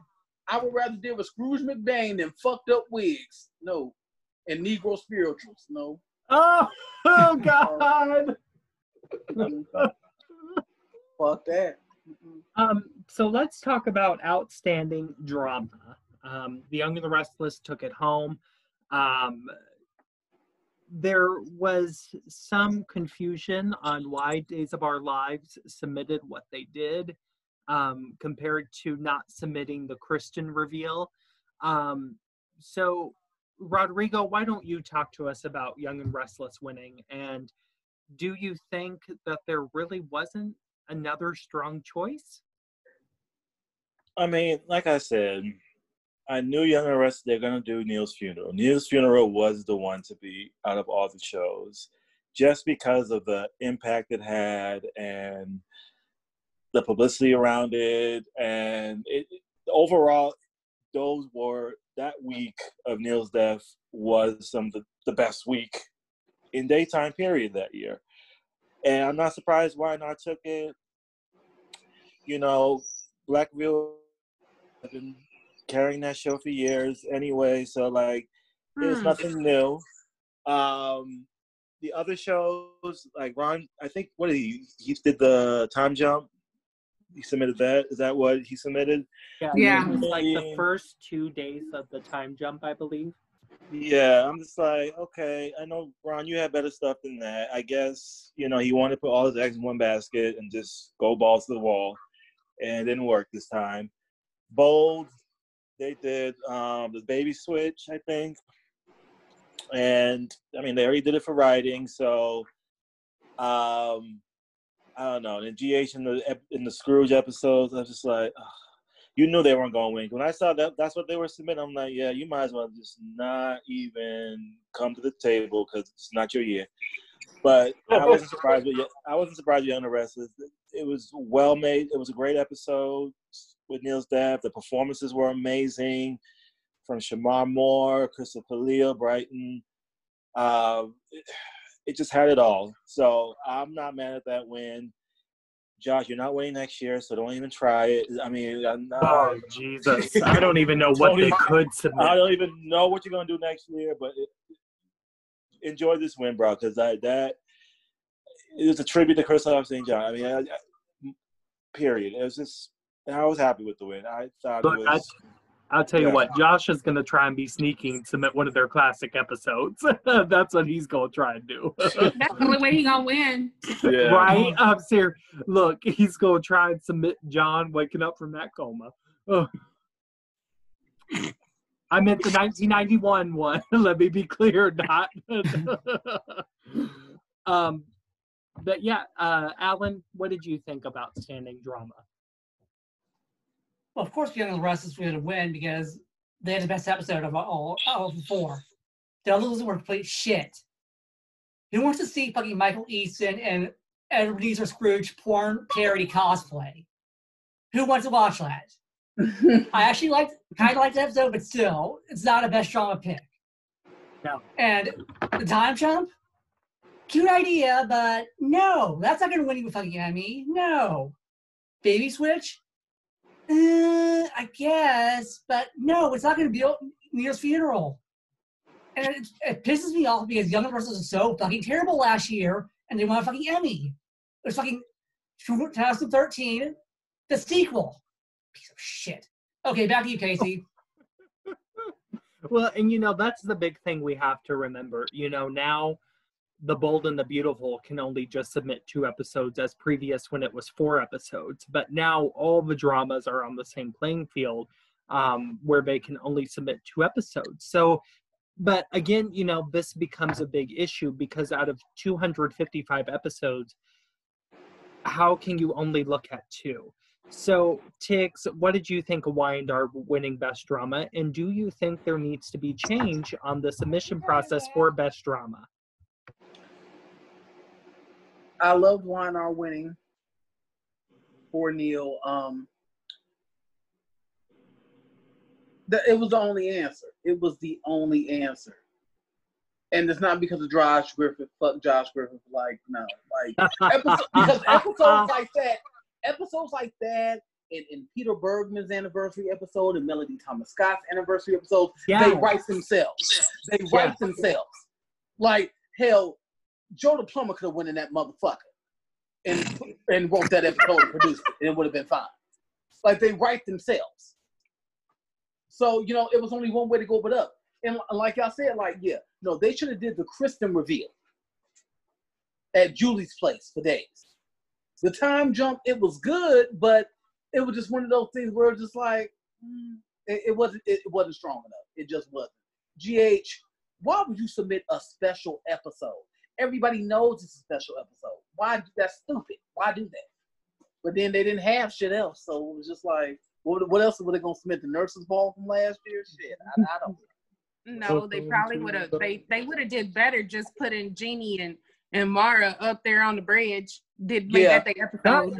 That should have been drama. And I think that's a Yeah. big problem that all of these executive producers, because, you know, they choose for best drama, put all of their eggs in one basket to the point where it was damaging to their shows. You know, for example, I think for writing, it should have been Nikki's 40th anniversary episode, because these judges, since they don't watch these shows every year, I think it benefits a show when they get a reprieve from material. You know, I think seeing so much Kristoff every single category, as much as we miss him and as much as we loved the character of Neil for over 20 years, it was too much to the panel. And same with General Hospital. Why in the hell did Frank think he was going to ever have a shot at outstanding drama with that episode? Eden McCoy. Poor Eden McCoy having to be showing those clips every single category. Oh, I'm sorry, girl. But yeah, quite a mess overall. And I think they really need to look at not putting all their eggs in one basket in every single major production category. Yeah. So, Rodrigo, I did want to talk to you about what do you think needs to change about the submission process for outstanding drama, or do you think it should continue to only be 2 episodes? I mean, if we're going to do 2 episodes, I just want these showrunners to just pick 2 solid episodes that have nothing to do with the other, because they just keep, for Ron to just submit just the time jump was, if he did the time jump and Christmas reveal, you could have saw 2 different types of shows that could have probably got it for them. Frank choosing a special episode, Scrooge episode.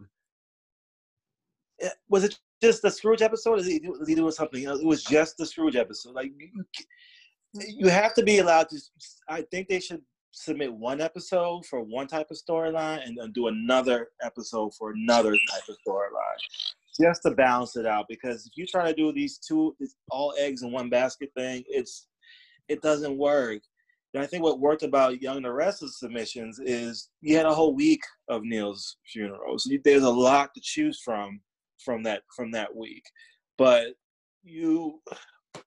I just think if you're gonna do 2 episodes, do 2 different episodes. Don't try to do 2 of the same things. And like, it's just weird. Like, GH looked fucking weird to me the whole broadcast. When you're showing that Scrooge scene, that's not.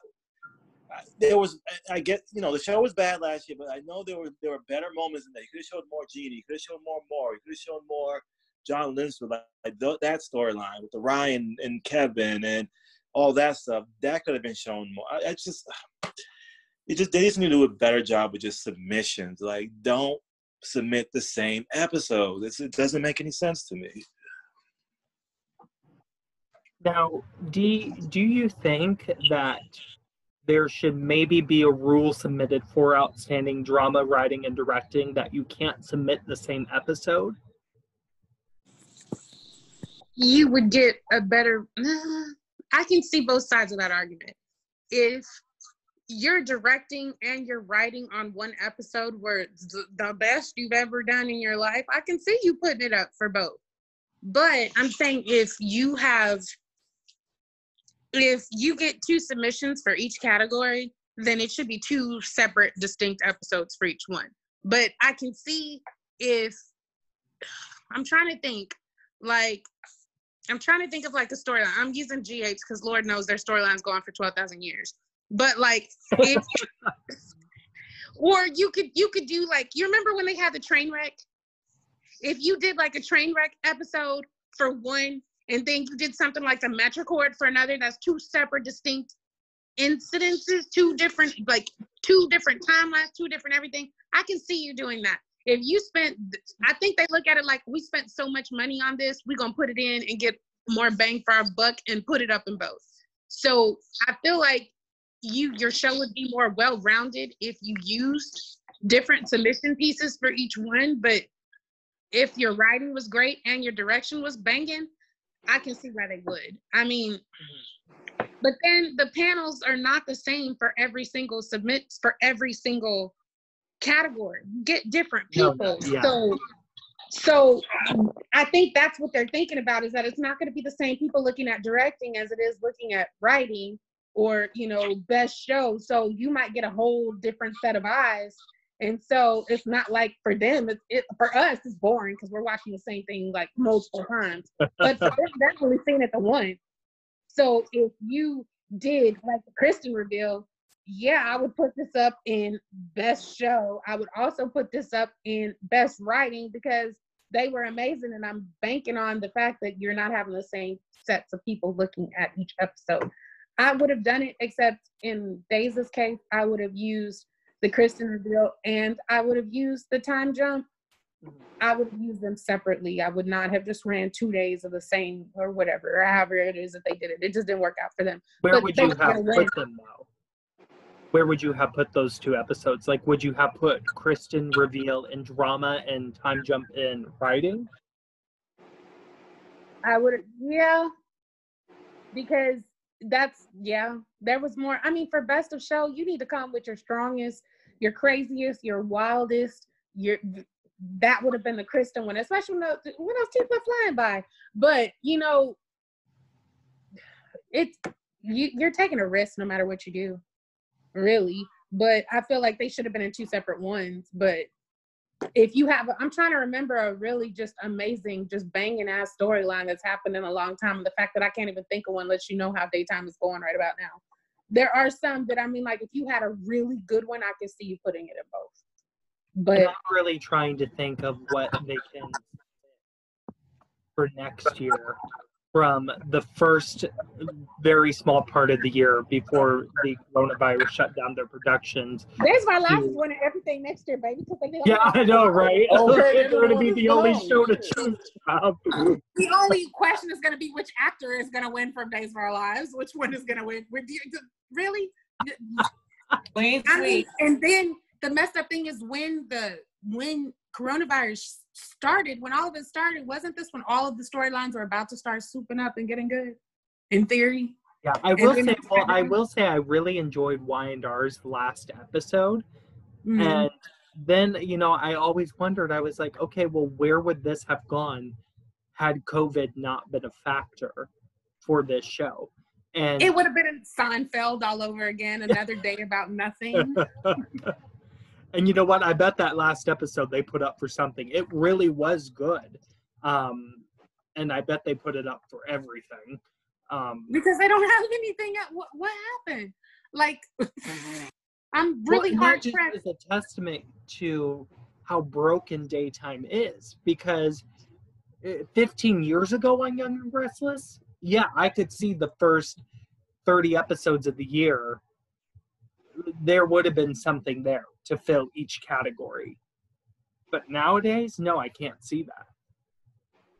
They're going to be hard. That's another reason that they're really going to need to get production back up, because they're not going to have anything. It's basically the entire Emmys. They better put the Emmys on NBC because it's going to be nothing but days anyway. So, it's going to be Days of Our Lives montage. Days of Our Lives. The daytime Emmy starring Days of Our Lives. Everybody goes home with an hourglass as a party favor. It's like watching GH and knowing that it's going to be about Maurice and Laura and Steve. You know the leads. That's Frank. Frank, the leads. He's holding up the sign. I don't know them. Yeah. So real quick before we want to go, I think that we couldn't have returned for this special episode without discussing a very hot button issue in daytime right now, and that is Melissa Reeves. Ooh. We got to discuss. I feel as though I wouldn't feel good had we reconvened for this episode and not discussed it. So, Rodrigo, talk to me about your thoughts on Melissa Reeves. Do you think this will finally get her fired from this show? No, it's not. Because had they fired her years ago when she started saying shit years ago, they should have done that years ago. They didn't do it. I know people are like, they want recast. Tiggs, I see you, Katie McLean, and all that stuff. They're not doing it. They're not doing it. This is gonna die down because well, first Melissa has to get her kids off the damn Twitter too. Oh my God, that is that is all nothing in the words of Jamie Giddens. She's on the break right now. They're off production, so unless Ken Corday is gonna fire her ass again, like he did years ago, it's not gonna happen. And then my thing is, okay, we're dragging Melissa Reed. Why didn't we drag Ingo Rademacher when he was saying shit? This podcast did. This podcast was the only one that did. We don't know that dragon. Thank you, because nobody else. Ingo get a nobody else did. Article? Did he get a TMZ article about what he said? No. He about to when I submit those screenshots I took. I've been off of Twitter, but I'm back, baby. Watch this. Yes. Watch me.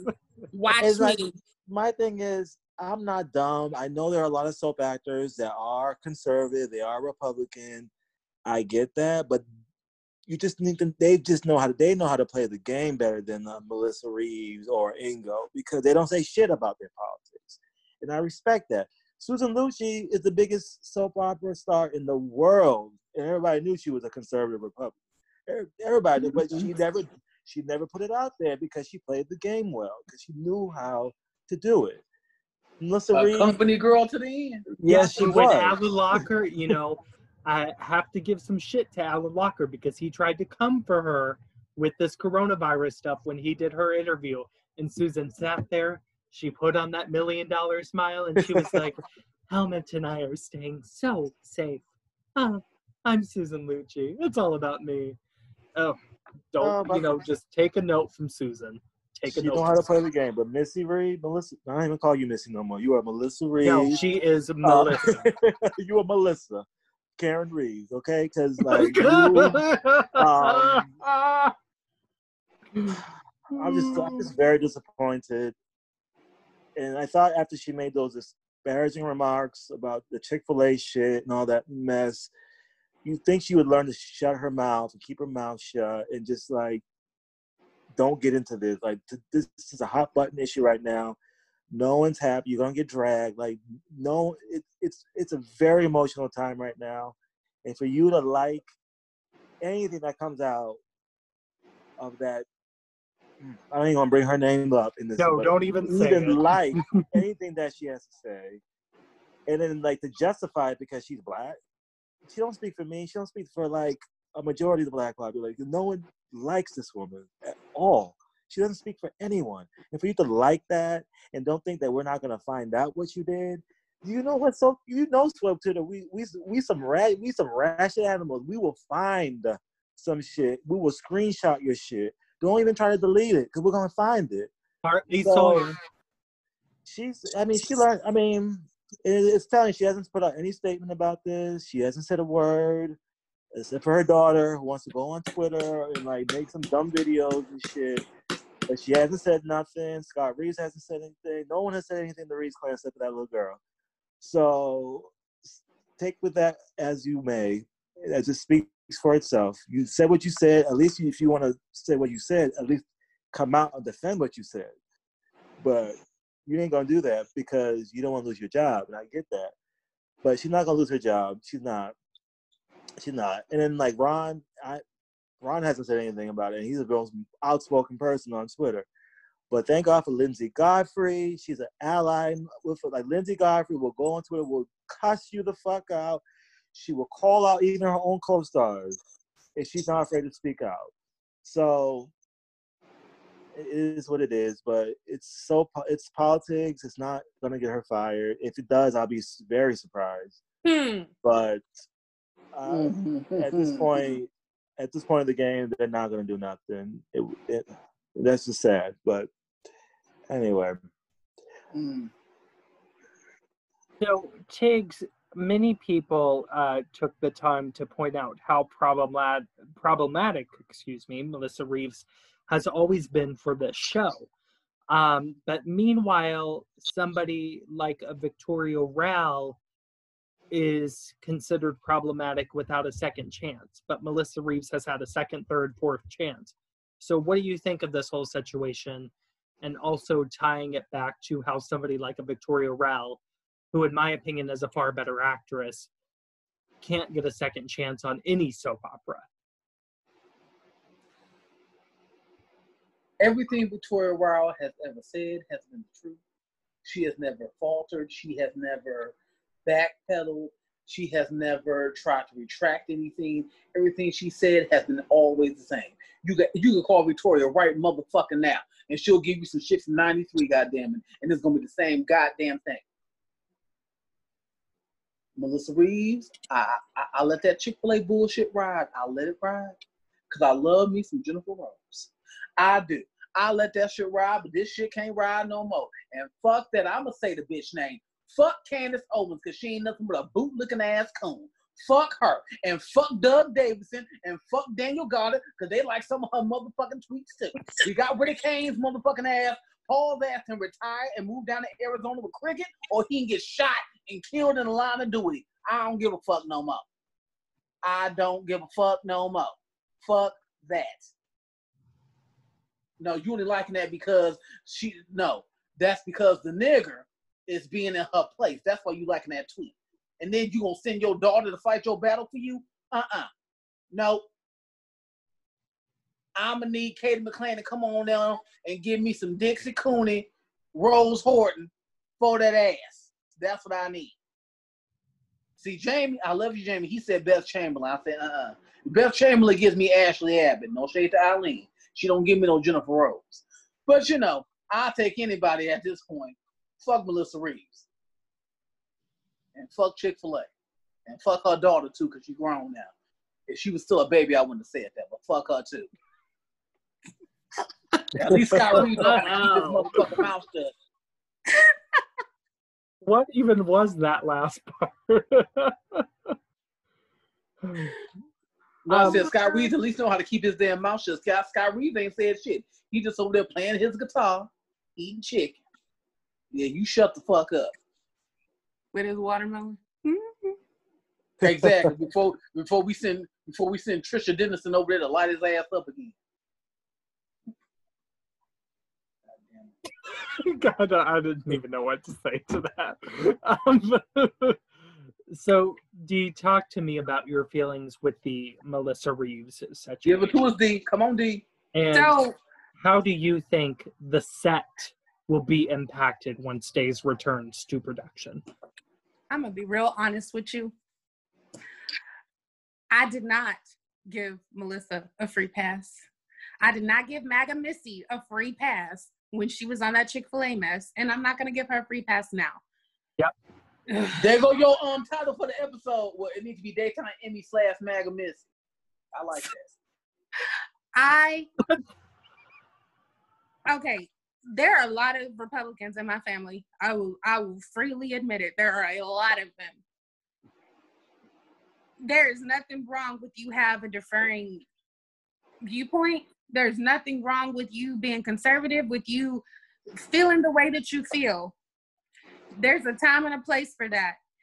If the situation was reversed and Nancy Lee Grahn came up on that Bird app or like something on Instagram that was divisive, you already know I would light her up like the 4th of July. You know I believe the sun shines on that woman right there. So I'm keeping it in this climate, political, social upheaval climate, in this change that we're in. You'd have to be a special kind of stupid, knowing that Twitter is, knowing that we are bored, that half of the people that are not working and they got free time on their hands, that we look at everything you post and we looking at what you like. When you watching all of these other people get dragged, did you honestly think that your Horton privilege actually applied in real life? It doesn't. So the fact that she came up and did that, you can feel however you want to feel, but just know that if you bring it, you better be prepared for the smoke that's going to come afterwards. I I would pay cash money, Uncle Brian, if I can be on set when y'all all come back. I will fly out to California to be there because Lamone is gonna light her up, Sal is gonna light her up, Martha gonna light her up, and you best believe good sister Lindsay Godfrey is going to rip her to shreds. I want to be there. I want to be there. I want to see it because Lamone is not playing with y'all. If y'all have not been paying attention, Lamone he is I not am loving Lamone so and much. he is about that life, and she about to find out that Black lives really do matter when she rolls back onto that set. She is about, they're gonna light her up like the 4th of July, and you know what? And they play cousins on that show too, and that's they play cousins on that show. It's not going to be hard to Ron distance is from them. going to light her up. If he does not light her up in person, he is a petty man, and he writes the script. Ron, put her in another coma. Ron. Right, Jennifer gonna have the worst year ever. Put her in another coma. Jennifer Rose is about to get put through it. Boy, I mean, if Abigail gonna end up with some Rasta smoking, I mean, Ron is petty. And you done pissed off one of the most militant people in daytime. And the fact that he's not saying anything is letting me know he's gonna drag your ass in those scripts. Well, and I'm just gonna sit back there. I had a thought about this because Ron has really given the character of Jennifer the best material in quite a long time. He's really rejuvenated the character. He's freshened her up. He's taken Jennifer back to her roots. And once again, I found Melissa Reeves watchable. But after this, I can't watch her. You know, I'm going through these classic episodes of Days of Our Lives right now where Melissa is being played very heavily. And that's even hard for me to watch. And on some of those scenes, I skip over. And it's just too much. And I can't imagine what that cast is feeling, knowing that pretty soon they're going to get a call to go back into production later in the year. I want to be there. I want to be there. I want to be a fly on the wall. Yes. I don't want to be a fly on the wall. I'm going to be sitting right there. I'm like, let me paint sets. Let me do something. Let me, copy those scripts in the printer. Whatever. I just want to do something. Uncle Ron, you can take my phone. I just want to watch. I'm not going to tweet nothing. I won't even put it on video. I just want to watch. I just want to follow Lamone around because I already know Lamone and Lindsay. I know where that smoke is coming from, baby. And I am, boy. And Marcy, too. Don't forget Marcy. Marcy's coming back. And, and Sal, when Sal, yes.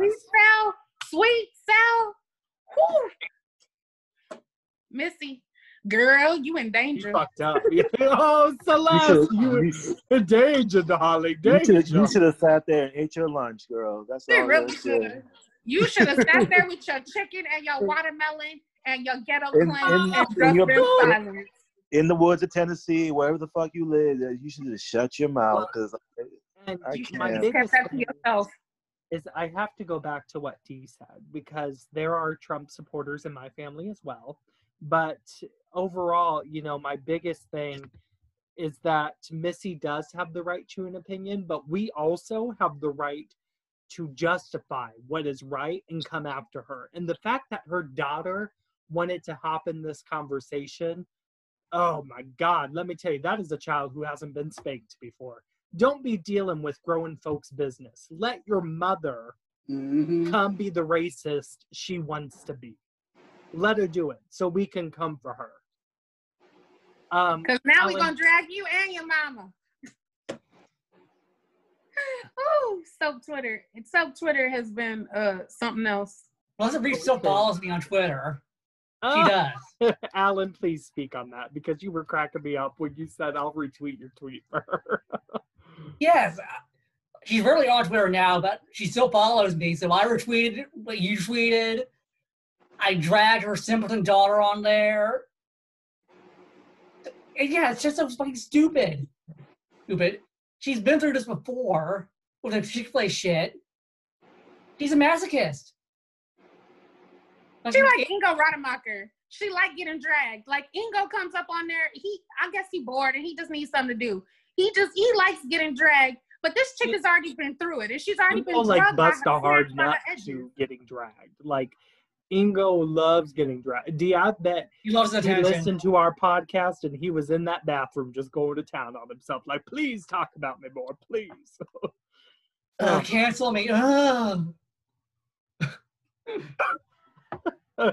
But yeah, and Murder. I can see King Corday like sitting at home with Sherry and, reading his book and, looking at pictures of Betty and Ted and being like, oh, things have gone so great for days on their hiatus. And then he gets his Google alert and he's like, God damn it, Missy, God damn it. Time for Jackie Jennifer to move to Africa. With Mike and Robin and all the rest of the day's characters. Because, if you want days, you're going to Africa. She's going to South Africa. When they leave. They gonna send her to South Africa where, the Dutch slavers were the worst slavers in the history of the free world. So that would make sense. Go with your people. Bye. Well, and that's Diversity Today's. Diversity Today's is sending characters to Africa. So. Wait a minute. They did that to Bonnie on the Vampire Diaries. Stop that. Oh, God.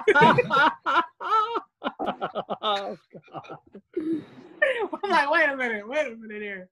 I don't know. They couldn't just wait to fire Melissa until the next regime change or renewal. That's usually when they fire people on the show. So I doubt they're going to fire her right away. Maybe in 6 months they'll fire her ass. Well, but unfortunately, I'm probably getting Matt Asher also getting the boot because they're trying to. I don't want him to, but like you said, Alan, Ken loves firing him. It's his fetish. Yeah. Oh.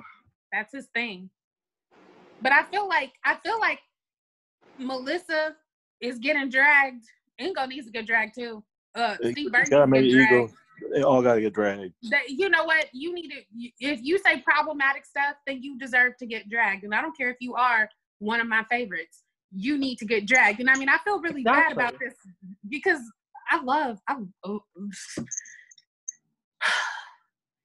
if when you meet her in person, and if you didn't look at social media, you would have no clue how Missy really feels on the inside. You would have zero clue. And I'm saying this from real life experience. You would have no clue that she's a Candace Owen liking type person if you met her in person. Like, not a clue.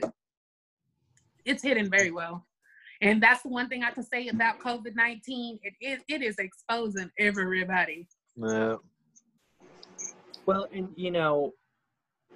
I just want our listeners to know that we are a podcast that explores so much. We try to explore and cover all of daytime. And I just feel that as long as I will be on this panel, and I know that as long as you guys will be on this panel, we're going to talk about it. We are not going to shy away like the other podcast did about the Ingo situation, because we are going to talk about our real feelings about this, because people need to be held accountable for the actions that they are choosing to carry out. Because Melissa might want to be up Trump's ass all day long, make America great again, whatever. But it is not the country that I want to live in, and it's not the country the majority of people want to live in. And she needs to know that. And same with Ingo, and same with anybody else who thinks it's okay to show that to the world, because it's not. It's okay to have your opinion. It's okay to support who you want politically.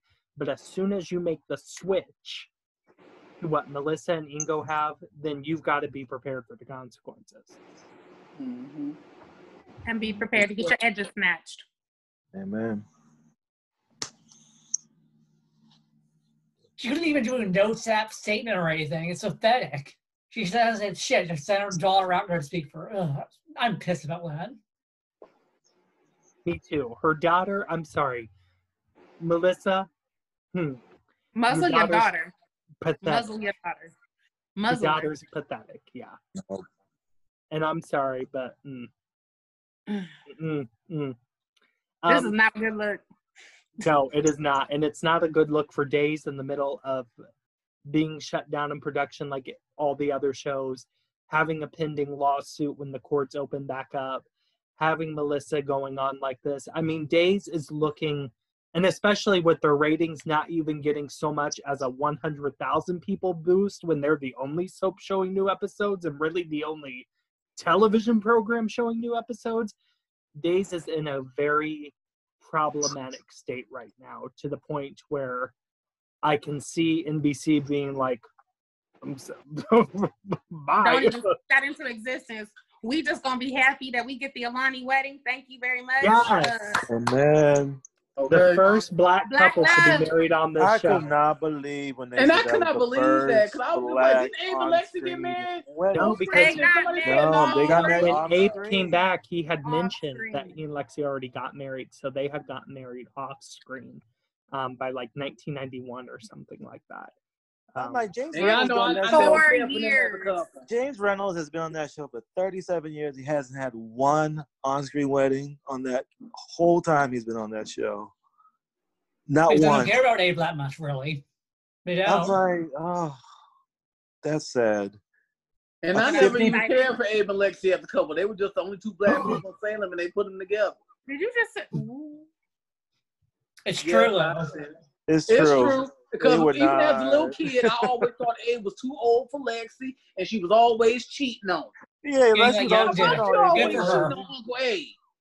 And then we got to look at Tech, and I was just like, oh shit, I'll cheat on him too. Shit. Where is Rashawn James Reynolds, with his fine ass?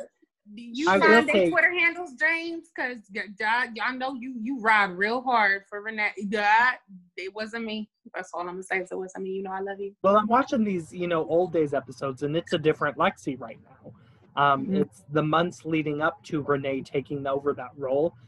And I noticed this very vast difference in how Lexi is written from when I first saw her to this other woman playing her. Lexi is so buttoned up housewife, but you got Marlena like hunching a different man that's not her husband, and Lexi's like, oh, Abe's been shot, would you like a piece of cake? Like, I mean, she is so cut and dry that it's annoying. And I mean, but it's always- that was always kind of Lexi, and then they made her a little hoish when Jonah came around. But like, Then they made her Lexi's shining moment Mm-hmm. was the baby switch. Yeah. When she found out that motherfucking baby was Zach, and she had to keep that baby from born hope, Renee Jones did the work of her motherfucking. Oh, I miss Yeah. Renee Jones. That was my Great favorite work. storyline. She said, I'm Great gonna keep work. this little white baby. I don't care. He got Indian in his family. I don't care. He got a little Jerry curl right there. That my was when the Mara and Lexi came out and just came out Okay. to play. And I was like, she yes. said, fuck that. This name is Isaac, goddammit. This is Isaac Carver, goddammit. He ain't Well, going all I'm nowhere. saying is Zach didn't die under Lexi's watch, so take that hope. Mm-hmm. Just stay with her. He would have lived. Yeah, But I'm hey, serious, Alan. But hey, Zach's cornea saved Abe, so Lexi got her money's worth. Lexi's got her money. Oh, God. So we're watching the Alani wedding live, right? Oh, Oh, yes, yeah. of course. I Yes. am Yes. going to tune Are you in. dressing up or what? And they gave I'm them working the from big home. I'm church trying to set watch it instead live. of a blue And they office. better have this baby. They're gonna have. I don't want no more. Ron, don't fucking play with me on another baby death with Eli and Lonnie. I don't want to see that no more. Okay. They Let better have a them- little girl. Let them be happy. Let them be happy. Give us some. They could be They could be married and still have story, Ron. And Okay. I'm You happy don't that have we're going to. to see Vanessa Williams and Marilyn Miku return. I'm very I'm happy excited. for that. I wish they I'm would keep excited. Vanessa. I'm so excited. We gonna get some black people. Yeah. Oh, black people in Salem. Did you ever think you'd see the day? It only took Yes. 54 years. Bye.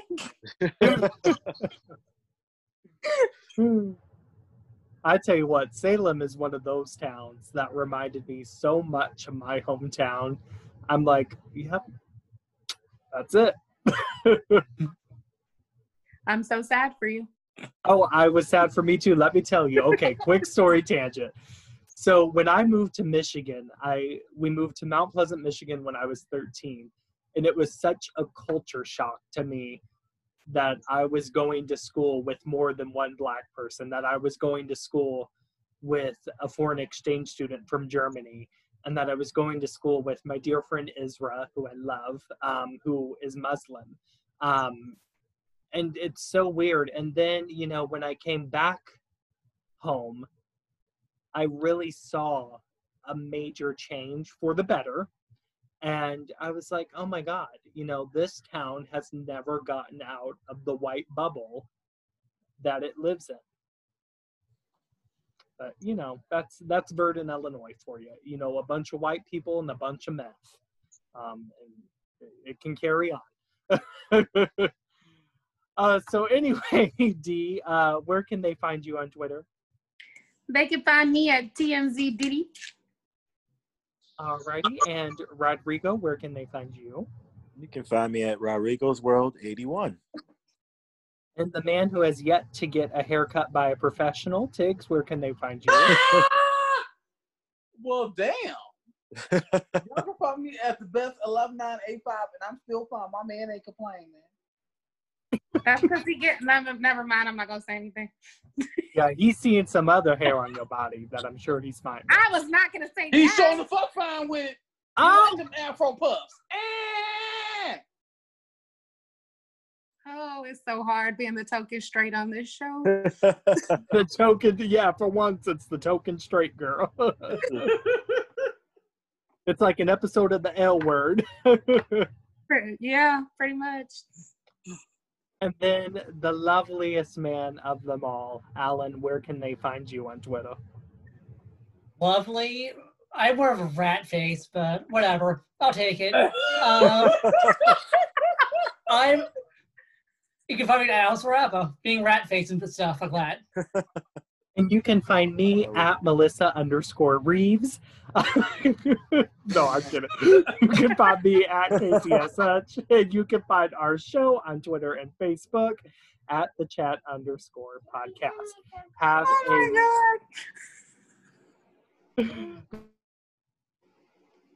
a good night, everybody. And thank you for tuning in to this special episode of The Chat. We will see you later this year. Alan, you ain't rat face, baby. You just a little rat. That's all. Bye, y'all. Goodbye. Stay safe still. COVID's still Bye. out Wear there. your mask. Wear your mask. Wear your mask. Masks are your friend. Wash your hands Oh, and stay okay. the fuck away from me. Thank you. It's KB the rat face. Good night, everybody. Bye. Bye.